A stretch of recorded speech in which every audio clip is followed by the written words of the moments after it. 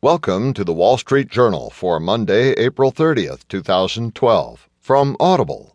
Today you'll hear, Escape Tangles U.S.-China Ties, and also, Volatility Smacks Hedge Funds.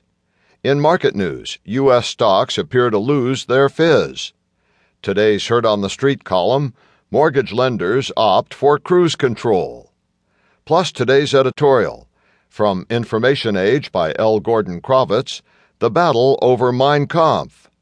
And in the Journal report, Hiding Money from a Spouse Gets Harder.